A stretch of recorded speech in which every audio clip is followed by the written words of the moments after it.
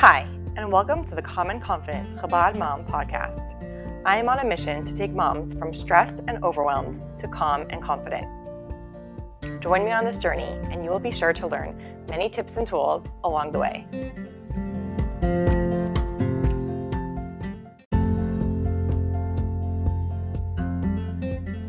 Today I have something a little bit different for you. I was interviewed by Vera Kessler, the host of America's Top Rebbitzins podcast. So listen in as I talk about being a calm and confident mom. Enjoy.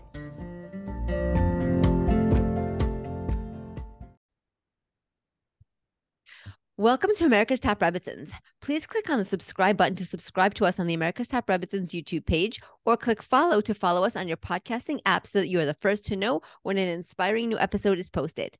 May this class be for Refuah Shalema, for Nahama Bracha, Bar Haya Leah, and Haya Brena, Bar Hana Rivka, and also for Rachel Devorah, Bas Shoshana. I am very happy to have on today's show Adina Landa. Adina is a certified life coach who specializes in helping moms. She does the amazing task of helping moms go from stressed and overwhelmed to calm and confident. She even has a podcast about exactly how to do just that. It's called the Confident Chabad Mom Podcast. And I have listened to many of episodes of Adina's podcast and all the strategies that she shares to help moms from feeling anxious and chaotic to feeling put together and in control are 100% on the mark. We are going to talk about some of those strategies today, but first, Adina, I want to ask you to please tell us more about yourself and what you do, because I know that you have an interesting story that led you to become a certified life coach. Can you please share your story with us? Yes, thank you. Thank you for having me on.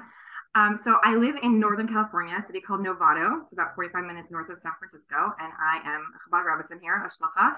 Moved here almost 11 years ago to just build a Jewish community from the ground up. And a couple years in, actually, no, very soon in, less than a year in, I should say, I had my third child. And that was, for me, it was 3 under 3. So I had a almost 3-year-old, a 2-year-old, and a baby, and then a newborn. Wow. And it was actually the first time after that happened that I experienced postpartum depression. Was after my third child. And it was a really, really, really challenging time for me, even just because the first time I didn't even understand what was going on and what I was feeling and everything. And so that really catapulted me into my own journey for my own self, my own kind of inner transformation, because the way I kind of look at depression or anything like that is that, yes, it comes and there's chemicals and there's figuring it out, but it also just felt a little bit like kind of like the way I would think of maybe an ocean, and then a big wave comes. It looks beautiful, right? We love going to the beach on the ocean, but a big wave comes and then a bunch of garbage comes out with the wave or something of what's underneath. Yeah. So I kind of feel like that's what happened. It kind of just revealed to me some of my own work that I really needed to do about that I hadn't even realized was sort of under the surface of maybe some lack of self-confidence and comparing myself, and maybe an overall dissatisfaction with being a mother, being a shlicha. I just kind of, all of that really came to the fore. And so I did a lot of inner work that really helped me come to this really incredible place. And because I did that, I felt so strongly afterward, wow, the person I am now is just so different. And seeing my old patterns and who I was and all of that, it ended up starting my journey of becoming a life coach and wanting to get tools. And then I ended up helping. Now that's what I do, helping other moms with exactly these kinds of things, with anxious and overwhelm and stress, or their shalom bias, or their thoughts about motherhood, whatever it is, really whatever it is for them. That's a little bit about me and my story. That's beautiful. That's beautiful. You know, we're going to talk about exactly that, about being a mom and parenting, because the truth is that being a mom is not easy. I mean, our kids have so many needs and they pull us in so many different directions. We are doing the best that we can to feed them, to make sure that they're clean, to help them with their homework, and to take them to play dates, along with the other many other things that we do for them. And also, kids aren't always cooperative. It's not just, okay, let's get in the car and go. It's not always that easy. I mean, as moms, we manage temper tantrums, defiance, disobedience, and other issues that leave us totally, completely zonked and exhausted. And that's only by 3 p.m. We still have the rest of the night to go, you know? So my question to you is, what practical tools can we start using today so that we can stop feeling frazzled and completely overwhelmed by all the demands placed on us, and instead feel a sense of calm, confidence, and control? I love it. That's a loaded question, right? In one sentence, how do you take us from frazzled and overwhelmed to all these places, right? Because really, it's a vaida. It's a work. It's a challenge. It's not a challenge. It's work. It takes inner work. It's not something that I can say, oh, here's a practical tip or tool, even though I'll do my best. But I also just noticed that in the asking of a question, right, the way you phrase the question, you asked it a lot of things, like the tasks, right, the heavy work, we have to keep our kids clean, and the homework and the play dates and the managing behavior. And really the first thing, like as soon as we go into that as parenting, automatically, like even as you're talking, I'm like, this feels overwhelming. I'm frazzled. It's not even 3 p.m. by me, right? Just hearing that. And I really think that it's so important because we do kind of just get so, in the day-to-day of our life and in the routines and the schedules, to just take a step back and really work on keeping in mind the bigger picture, the bigger picture of what we're doing. That being a mother really, truly is the most important job we as women can do in the world. Beyond all the amazing other beautiful stuff that we do, the most important Aveda that we could do is, and like connecting it back to being like the first mitzvah in the Torah, the fact that Hashem loves children, God loves children. And like, I'm doing that.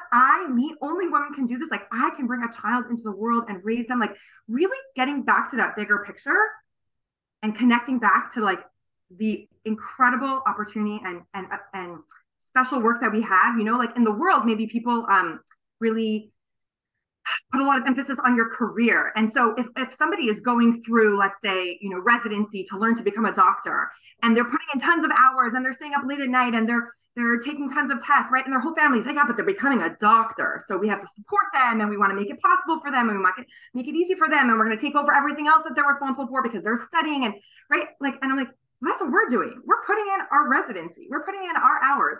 We're raising generations. We're raising future generations. So I think just first stepping into the larger context of what we're doing can already just help us like connect to the core of the why, right? Which already helps a little bit with the frazzled and the overwhelmed. Not in the moment when we're dealing with a thing, but I do think we need to take time to look at the bigger picture of what we're doing. You mentioned my podcast, my most recent episode is actually titled 2 words that take, and I know we're gonna talk about self-care a little bit together, but 2 words that take self-care.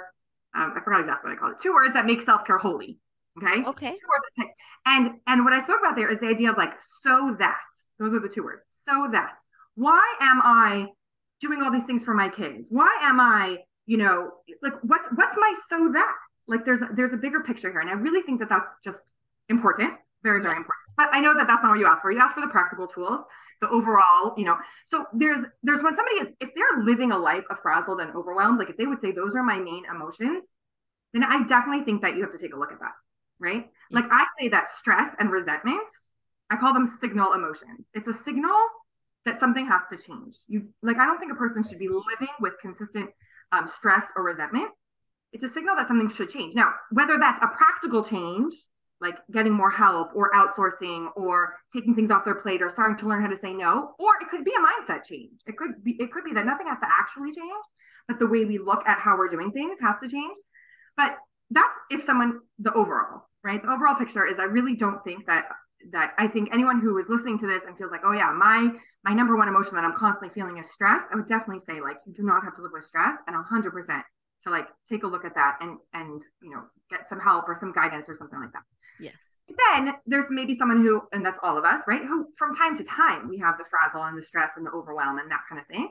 And that's when, and I know we'll talk more about this, but are you filling your own cup or are you running on empty? Most likely, like, especially the way you kind of said the question, all these things, and it's only 3 p.m. I'm like, are you running on empty? Yes. And that's when we get frazzled and overwhelmed. So, like I'll take a nap in the middle of the day. I'm not frazzled and overwhelmed by 3 p.m. Maybe I'll get kind of tired and then I'll take a nap so that, here's the 2 words, right? So that I can be really calm and present for my kids when they come home, right? Or I'll do something that I know really nourishes me, really fills me up, so that I'm not a car running on empty, I'm a car running on a full tank, again, so that I can be really like such a present there mother for my children. And the truth is that's actually like my life coaching is part of my so that, right? It's like, I do that because it really, I love the connecting with other moms. I love the intellectual stimulation, and it really helps me be a better mother. That's like part of my so that. I love, because that fulfills you, that fills your bucket, so you can therefore be a better mother. Is that what you're saying? Yes. Okay. I love that. And I really do love that concept because you're right. And especially the running on empty concept. Oh my gosh. Sometimes like, by 3 p.m., we forgot to eat. We're still in our pajamas. We're running around. The laundry's still half done. The dishes are still in the sink. And what do we do all day? And we've been doing. It's just that we don't stop. And I think that you were right to point out we don't stop. We don't take stock of what do we need? What do we need to function as human beings? And we don't think of that. So that we're just doing blindly, as I like to say. We're doing it, we're getting it done, but it's blind. And we're not thinking, we're not doing things purposefully. We're just doing them to get them done. And I really like what you said about taking a step back and thinking, being a mom is such an important job. Like, you're right. Nobody else can do it. We can't substitute ourselves. And in order for us to do the best job possible, we have to, number one, have to have the right mindset. We have to know why we're doing this, why we're raising children, why we had a family in the first place. And we also have to make sure that we are whole enough, that we fill up our bucket enough, that we take care of ourselves enough so that we can do this very, very important job that we want to do. Yeah. Yeah. And it's like you said, we just keep running and then we, maybe get on empty. I'm like, just thinking about when we drive a car, for the most of us, when you see your gas light come up, some of us, we all have different ranges of when we're going to go fill up. And some people, it's like they see it already getting to empty. Sometimes people wait till the gas light goes on. Sometimes people even know, okay, I could drive some more past the gas light. But most of us are not going to intentionally just keep driving until our car breaks down. And then we got to get hauled to the gas station and fill up over there. And I'm like, but as moms, we think why are we, not why are we different? Of course we're different than a car, but at what point do we want to stop and say, oh, time to fill up, time to do some fill up, right? I'm not going to wait until it's damage control, until I'm at a place where I'm so low and so depleted. And so that then comes all those other behaviors, right? Where we lose it at our kids and we don't show up the way we want to. It's because we drove past empty. But we wouldn't do that with our cars because we know that it becomes so much harder. It becomes so much more difficult. Now we have to call AAA. I'm so I really think that us being kind of in tune with our own gas gauge, right? Where am I in my tank? And do I want to fill some up first before I just go?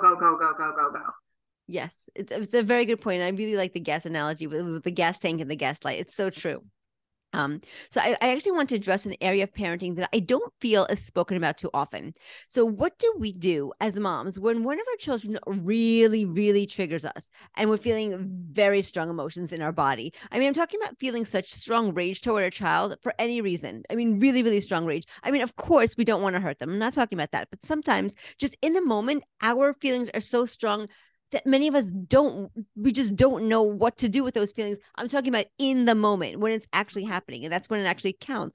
What should we do? I mean, there are times when we work really hard to try to calm ourselves down before the actual moment of rage so that we don't actually go to that place in the first place. But honestly, even if we take deep breaths and try to relax, we're not always successful in doing that. And then a child triggers us and then we automatically go into that feeling of rage. So what can we do in that moment of rage to prevent that situation from escalating even further? It's a great question. And I just also want to say that there is something, because you said it's something that's very little talked about, and I don't think it's what you're referring to here, but it's also very little talked about that there actually is something called postpartum rage. It might be known more there's postpartum depression or postpartum anxiety. There is postpartum rage. And for I've never even heard of that. Wow, never. Yeah, it's a real thing. You could look it up. And so if there's anyone here who's listening and they're I was always, maybe they had a little more temperamental or they were prone to more anger or something like that. But if you're experiencing something wait, all of a sudden rage and you feel very rage filled more often, and it's maybe something new to you or something you've never experienced, there's actually a condition, and I definitely recommend seeking help for that or professional guide or whatever it is, guidance for that, because it's a real thing. Just because even the word rage you use, when you use the word rage, I can identify with anger and extreme emotion in my body, but rage has a flavor of something even more there. Okay. And so I just want people to know that, if they are experiencing that flavor of something even more like that rage, that it might be beyond what a podcast can offer them or help them. And I also like how you mentioned, you said, we know that we spoke about doing things before the moment. And I can't overemphasize that enough, how we spoke about filling your own cup, because the more we do those things, the more we can prevent or minimize the in the moment scenarios, right? So if I'm pushing myself again past empty and doing all day, and it's only 3 p.m. and then my kids are coming home at whatever time, it's way more likely I'm going to have a difficult evening, right? Versus if I took my nap, I'm very into naps these days. If I took my nap and then I'm like calm and ready for them, I'm minimizing even that same scenario that would have pushed me into like anger and losing it.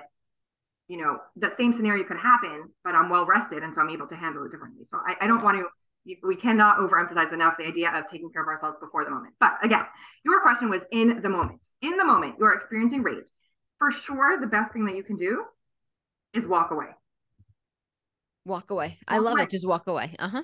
I mean, like, I would imagine that that's kind of what we tell our kids also. Like, you're so, right? Like, a kid is so angry that they want to, like, hit their sibling. They want to throw something, right? And we're like, walk away, punch your pillow. Do something where there's no net negative consequence, right? There's no negative effect on somebody else. Walk away, hit your pillow, like something like that. That's what we need to do for ourselves also, to go calm our own nervous system, right? Essentially, our nervous system is very activated in that moment. And again, you're in the moment and you don't have access to it, right? Because if you're in the middle of very heavy emotions in your body or very activated emotions in your body, you're not probably having access to like, okay, deep breaths. Okay, right? So you walk away to go calm your nervous system, because whatever you do from rage is going to be much less how you want to show up as a mother than if you walk away and do nothing. Right. But what's actually more important than that is, okay, so that's what I would say you should do in the moment. Now, let's just say, though, somebody doesn't do that. Someone's like, I did feel anger and I yelled, and I took it out of my kids, right? Like that happened in the moment. It happened. What matters the most now is the moment after. The moment after. Okay. So we have before, we have during, and we have after, right? If we're going to like divide up how we're, showing up, the moment after really matters, because let's say after that moment, you did lose it, or you did feel rage and did do something that you don't appreciate in yourself that you did. Are you now going to like beat yourself up, be mean to yourself, telling yourself you did it wrong? Like all those ways of how we treat ourselves after creates actually more of that. Versus, did I have compassion for myself? Did I understand like that was really hard for me? And when you have compassion for yourself, then you can also open yourself up to like problem solving from like a place of neutrality, right? Like, oh, what happened there? What happened there that I was in a place filled with rage? What did I run past empty? Did I get to a place of depleted and I was trying to mother from a place of being depleted, right? And then you can be like, oh, from a very neutral place, you can problem solve and see like, what would I do differently next time? Like, oh, I needed to have some downtime today, or I really need help at bedtime. It's really too much for me to do all the kids by myself. I need to ask, I need to hire a high school girl. I need to ask my husband to come home, right? Like, but we don't have access to that kind of like higher level thinking, problem solving thinking, when we are busy being mean to ourselves and beating ourselves up and telling ourselves we did it wrong. I think that you have a really good point, because you're right. Because, it's so interesting, because yes, if we do lose it in the moment, if we yell at our kid, if we, God forbid, do something worse to our kid because we lost in the moment, like that moment is gone, that it's finished. Now we're in the moment after. Now we're in the aftermath. If we take bad and make it worse, then the next time the scenario comes, it's going to be even worse than it was this time, because we didn't show ourselves compassion and we beat ourselves up and we were mean to ourselves and we did a lot of negative self-talk and we weren't forgiving of ourselves, And you're right. When you're compassionate on yourself, and you don't beat yourself up and you talk to yourself as you would talk to a friend. If your friend came to you and in the same scenario, what would you say to them? Would you yell at them? Would you call them an idiot and you're an awful person? No, you never do that. You would speak nicely to them and you would try to problem solve. Like you said, you would try to problem solve with your friend, like to see where things went wrong. Did my cup run on empty? Did I not get enough sleep? Did I not eat? Because a lot of us forget to eat. We literally forget to eat, and then we get hangry, like hungry, angry, and, was that the problem? Was it something else? Are we having a conflict maybe with a different relationship in our life? And that was taking away our headspace. And this kid did something and triggered us. And it wasn't even such a big deal, but we overreacted, when we're in a moment of calm, which is what happens when we're compassionate to ourselves, when we're in that moment of calm and compassion, then we're in a better frame of mind to reflect back and see where we went wrong and hopefully make amends to fix it in the future. Yeah, 100%. That's amazing. It's a great strategy. So I know that you work with moms to help them rewire the way they view certain things.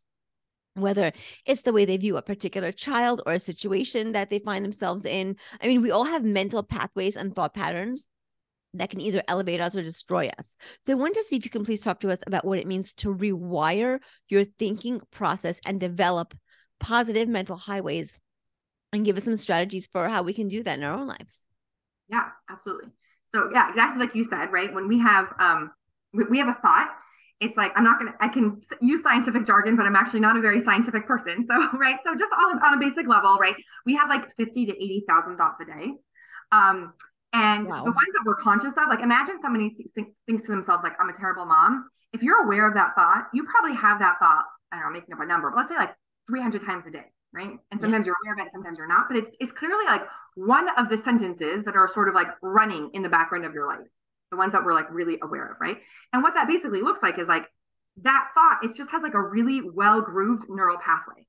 It's like your brain's like, oh yeah, we know that thought. We've practiced that thought. You know, it's like if you get in the car and you're driving and you always go the same route, you know, you're taking your kids to school or something. So you're like, you know it so well that you don't really have to focus. You don't really have to pay attention to your GPS. You just like are practiced at that direction. So it's the same thing with thoughts. Our brain is like practiced on certain thoughts. It's just a really well grooved path. Yeah. And imagine you just want to create a new road, right? It's not that it's not possible. You just have to, it just takes more intention, right? More practice, more intention to be like, oh, we're not going down that road anymore. We're going down a different road, right? So that's kind of like what it is with our thoughts. I say also like, you know, imagine talking about this path, you know, road analogy. If we were driving on the highway together and I said, count all the red cars, you would be able to, and then I said, okay, how many red cars did you count on our ride? You would be able to point them all out for me, or you'd say, like, here's how many. And I was like, yeah, but how many yellow cars were there? You would have no idea because you weren't paying attention to them, right? So it's the same thing. Our brain gets like practiced on certain thoughts, and then we're not paying attention to something that's maybe not in our practiced thought, right? So for example, let's just say there's a mom that's like, I'm always anxious around my kids, okay? So that's her practice thought. Then now that she thinks that, she's going to always find evidence to prove that. See, I'm anxious here and I'm anxious here and I'm anxious here. Look at all the ways.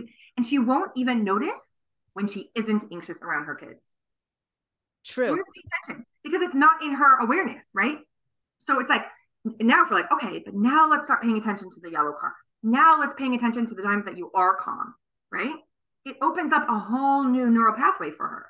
To be like, wow, now I'm going to start focusing on and being intentional about a whole different way of thinking. Right. Yes, you're right. Because, but you know, it takes a lot of work. Like as I'm thinking about this with a red car, yellow car analogy, you're right. Because if you're thinking that one same thought over and over again, whatever that thought is, you're creating that groove, that pathway that, you know, sometimes I take my kids to school and I don't even know how I got there. I know I left my house. I have no idea how I got to school, but yet I took my kids there in my car. And it's almost on autopilot, you know, when we think those certain thoughts over and over again, you're right. We don't notice all of them because we're on autopilot. But in order to create a new mental highway, we have to consciously think about, like, let's make an example. I am an awesome mom and I have awesome kids. Let's say that's the new thought that you want to put in. And you all your life you've been thinking, oh, I'm a horrible mom. I have horrible kids. They're not well behaved. Whatever it is that you're thinking. Now to put into place that new mindset, I'm an awesome mom and I have awesome kids. That requires a lot of consciousness and a lot of conscious work. And that's in one day, you're not going to do it. It's over time, over weeks and months. Like you can't give up on it. You really have to put that time in. And then after a while, that will be the groove instead of the old negativity. Right. Which is essentially a huge piece of what life coaching is, right? We take our autopilot and we become intentional. Yes. We put into one sentence, right? We're going to stop operating on autopilot and we're going to become intentional. But I do want to just point out, because the example you gave, right, was going from I'm an awful mom to like I'm a wonderful mom. And I always like to say that sometimes we can't really go like it, kind of like you said, it takes work. It does take work. I think it's the best kind of work. I think it's like real avaida, like work worth doing. Yeah. To do this work. It's not like, oh, it takes work. You know what? It's not comfortable to walk around in the world and think you're a terrible mom. Right. Oh, that's for sure. Right. So I would choose doing like this kind of avaida over, you know, what happens when we just operate on default. But anyways, the point I wanted to just say is like, you kind of went from like, I'm an awful mom to I'm a wonderful mom. And usually our brains can't make such a big jump, because if someone truly believes they're an awful mom, if they tell themselves, no, I'm a wonderful mom, and they're trying to just like work on that mental pathway, their brain is just going to argue with it. Like, no, you're not, you're a terrible mom. No, you're not, you're a terrible mom. Right. Like, and then you're just like you're just kind of like back to fighting with your own self. So I like to kind of like sometimes take it in steps, or just like, what is a thought that you can currently believe that feels a little bit better than that other thought you have? So let's say your example, I really used to think I'm not a good enough mother. Like that was one of my neural pathways. Very much. Like when I said I did some of the self-work, like that was one of them. I'm like, I'm not a good enough mother. I'm not a good enough mother. I found all the evidence for it. I was comparing myself to other people, all of it, right? I wasn't able to go to like, I'm a great mom, even though now I have access to that thought. But I was able to go to like, I am a mother who's working on her mothering. I am a mother who's constantly, like, I knew I'm always working on my mothering. So I went from like, I'm not a good enough mother to I'm a mother who is constantly working on her mothering. And I would just keep bringing my brain back to that every time it wanted to like be mean to me and beat me up. I would just go to like, no, I'm working on my mothering. I'm working on my mothering. And that felt better to me. Right. But I'm such a great mom was like, at that point in my life would have been like, no, I'm not. I'm telling you, I'll show you. I can prove it to you. Right. I'm finding all the red cars for how I'm not a good enough mom. So I just want to be clear that it's not necessarily like this like toxic positivity or like just replace your thoughts, just come up with other new happy thoughts, right? It is, like you said, it's real work to create new mental highways. And sometimes it's a small deviation and then another, taking a different route and different route until we're actually on a completely new highway. I really love that you said that. And thank you. I want to thank you for saying that because it's true. It's true. You're right. Sometimes it is hard. You can't go from hot to cold. You know what I mean? You have to, you have to get to warm first, basically, just to take in little steps. So basically what you're saying is to take that negative thought and instead of turning it around to be 100% positive and the exact opposite, just make it a little bit better than what you have now. Yeah. And I really like what you said that, I'm working on being a better mom, or I'm working on keeping a neater house, or I'm working on losing weight, or I'm working on whatever it is, just to show yourself. That's all you're doing. You're really showing yourself. It's not about anybody else. It's that you're showing yourself that, yeah, you have an issue, but you're not staying stuck in it. You're working on it and you're making attempts to improve yourself and to get better at it. I love that. Mm-hmm. Yeah. I love it. So, okay, now we're going to talk about self-care. So, the role of self-care, the role that self-care plays for a mother in terms of how it will help her fill her cup so that she can give to others is so important, like as we talked about earlier. So I want to see if you could please talk to us about what self-care really is and why it is so important and what it looks like. Realistically, for a mother of multiple children who need her all the time, what does self-care look like for her? Okay. Yeah. And we did touch a little bit upon this, but I'm glad that we're going to flesh it out a little bit more. And kind of like I said, my most recent podcast episode, it was called 2 Words That Make Self-Care Holy, because I know that some people have a little bit of an aversion to the word self-care. I speak about it there of why. And maybe it's because, it puts the word self first. And so people equate self-care with selfish. I don't really get so caught up in the semantics of it because, like I said, the way I look at it, you could just use different wording, taking care of yourself. Self-care equals taking care of yourself. Yes. And then maybe it doesn't have that same selfish connotation that some people associate with it. But either way, that's why I'm like, it's so that there's a bigger context here. We're not taking care of ourselves because I'm the be all and end all of existence. We're taking care of ourselves because like I'm a creation of Hashem who wants me to be operating in this world, taking care of my children, right? Like we have a bigger context to why we matter. Right. Yes. And so I think that's like really important also, again, to keep in mind, like number one, if you're caught up on the term self-care, just call it taking care of yourself. I'm pretty sure we all agree we have to take care of our children. We all agree we want to take care of whoever it is we're taking care of. So we're part of that equation, right? I'm going to take care of myself as well. And that goes again back into like the idea of like filling your gas tank, filling up your cup. I love the analogy of, it came to mind one time for me, like those kiddish cups where there's like a big kiddish cup and then all the little ones around it, where if you pour into the big one, it automatically goes into the little ones. Yes. So I like to think of like, we're the big kiddish cup and you pour into that and it's just automatically going to flow to everyone around us. I think like the more I fill myself up, the more that spills over onto my children and to everyone around me, everyone in my sphere of influence. And I see that 1000%, right? When I'm operating in from such a good place and I'm filled up, Begashmi is Ambarachmi, is my physical body and filling up my neshama and feeling, inspired, all of it. However I am, like that just spills out onto everyone around me. So that would answer like why I think it is so important.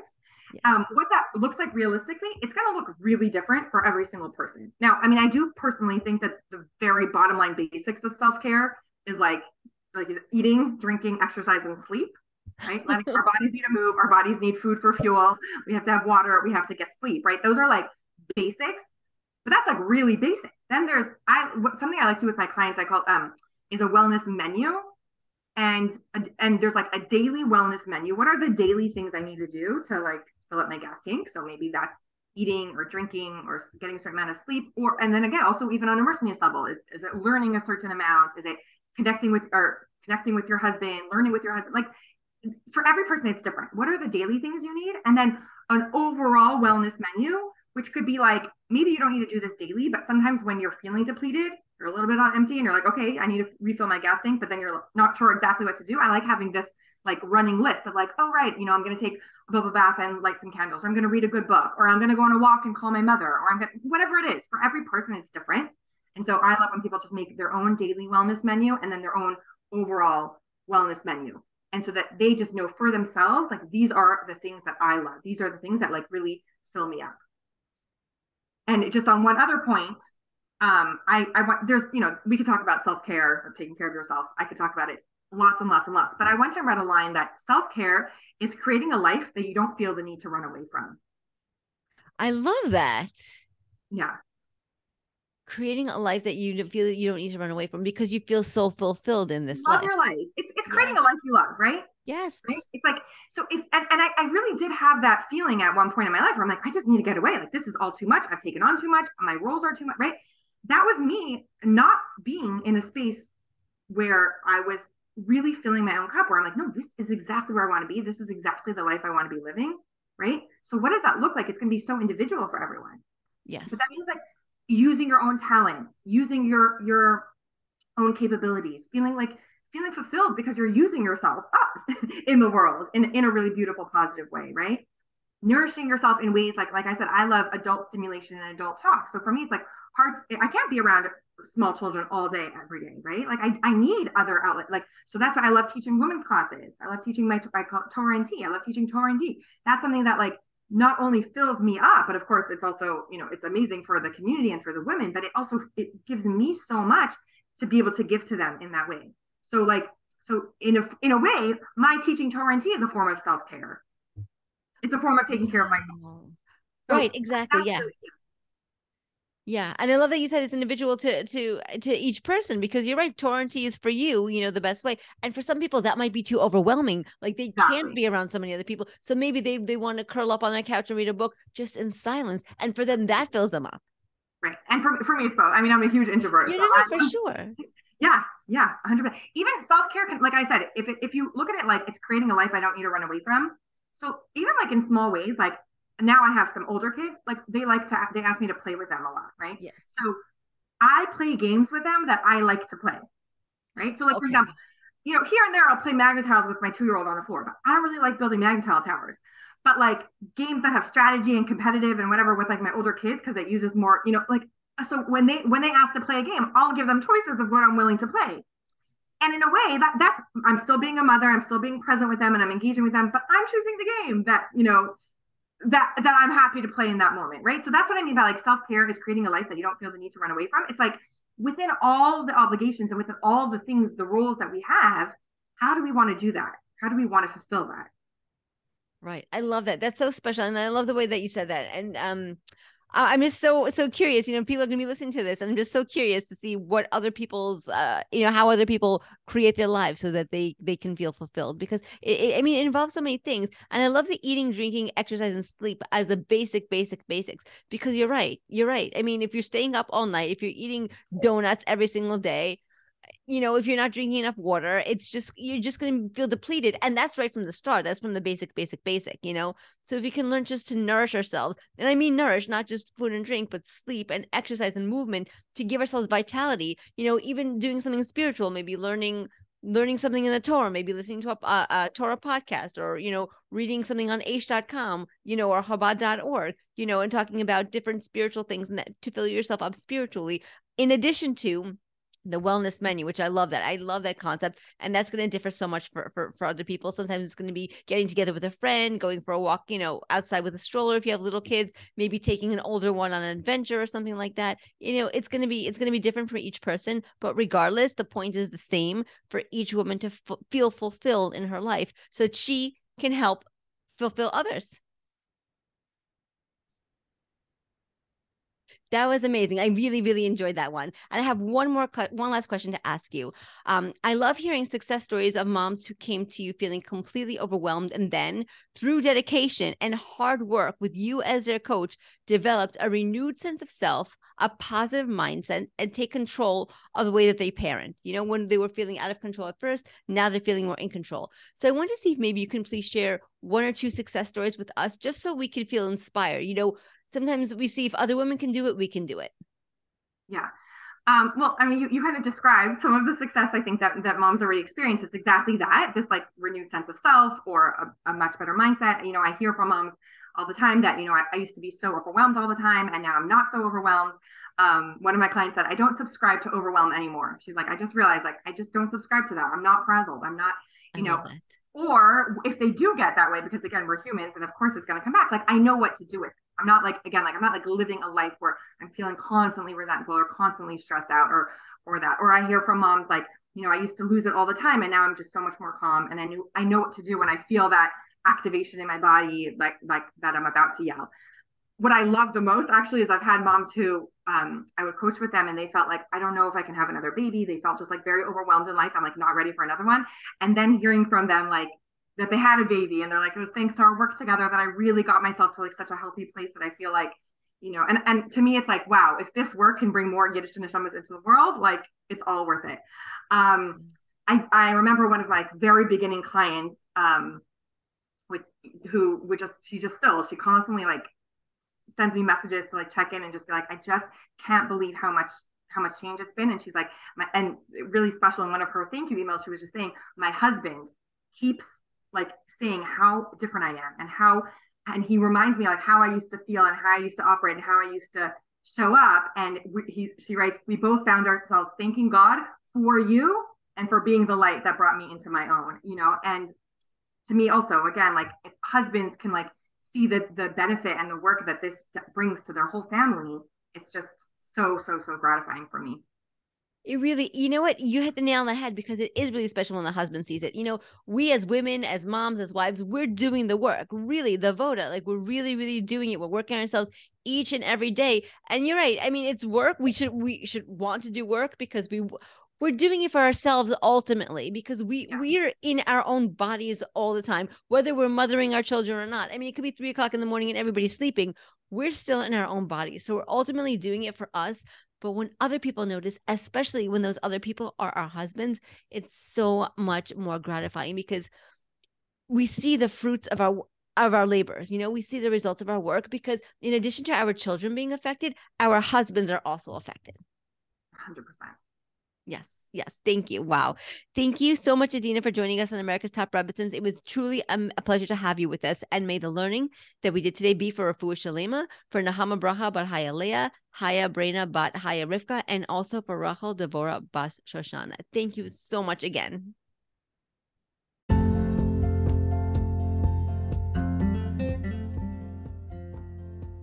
Hey, if you're ready to become a calm and confident mom, I invite you to join the Calm and Confident Chabad Mom Tribe membership, where we take all the ideas discussed on this podcast and we implement it.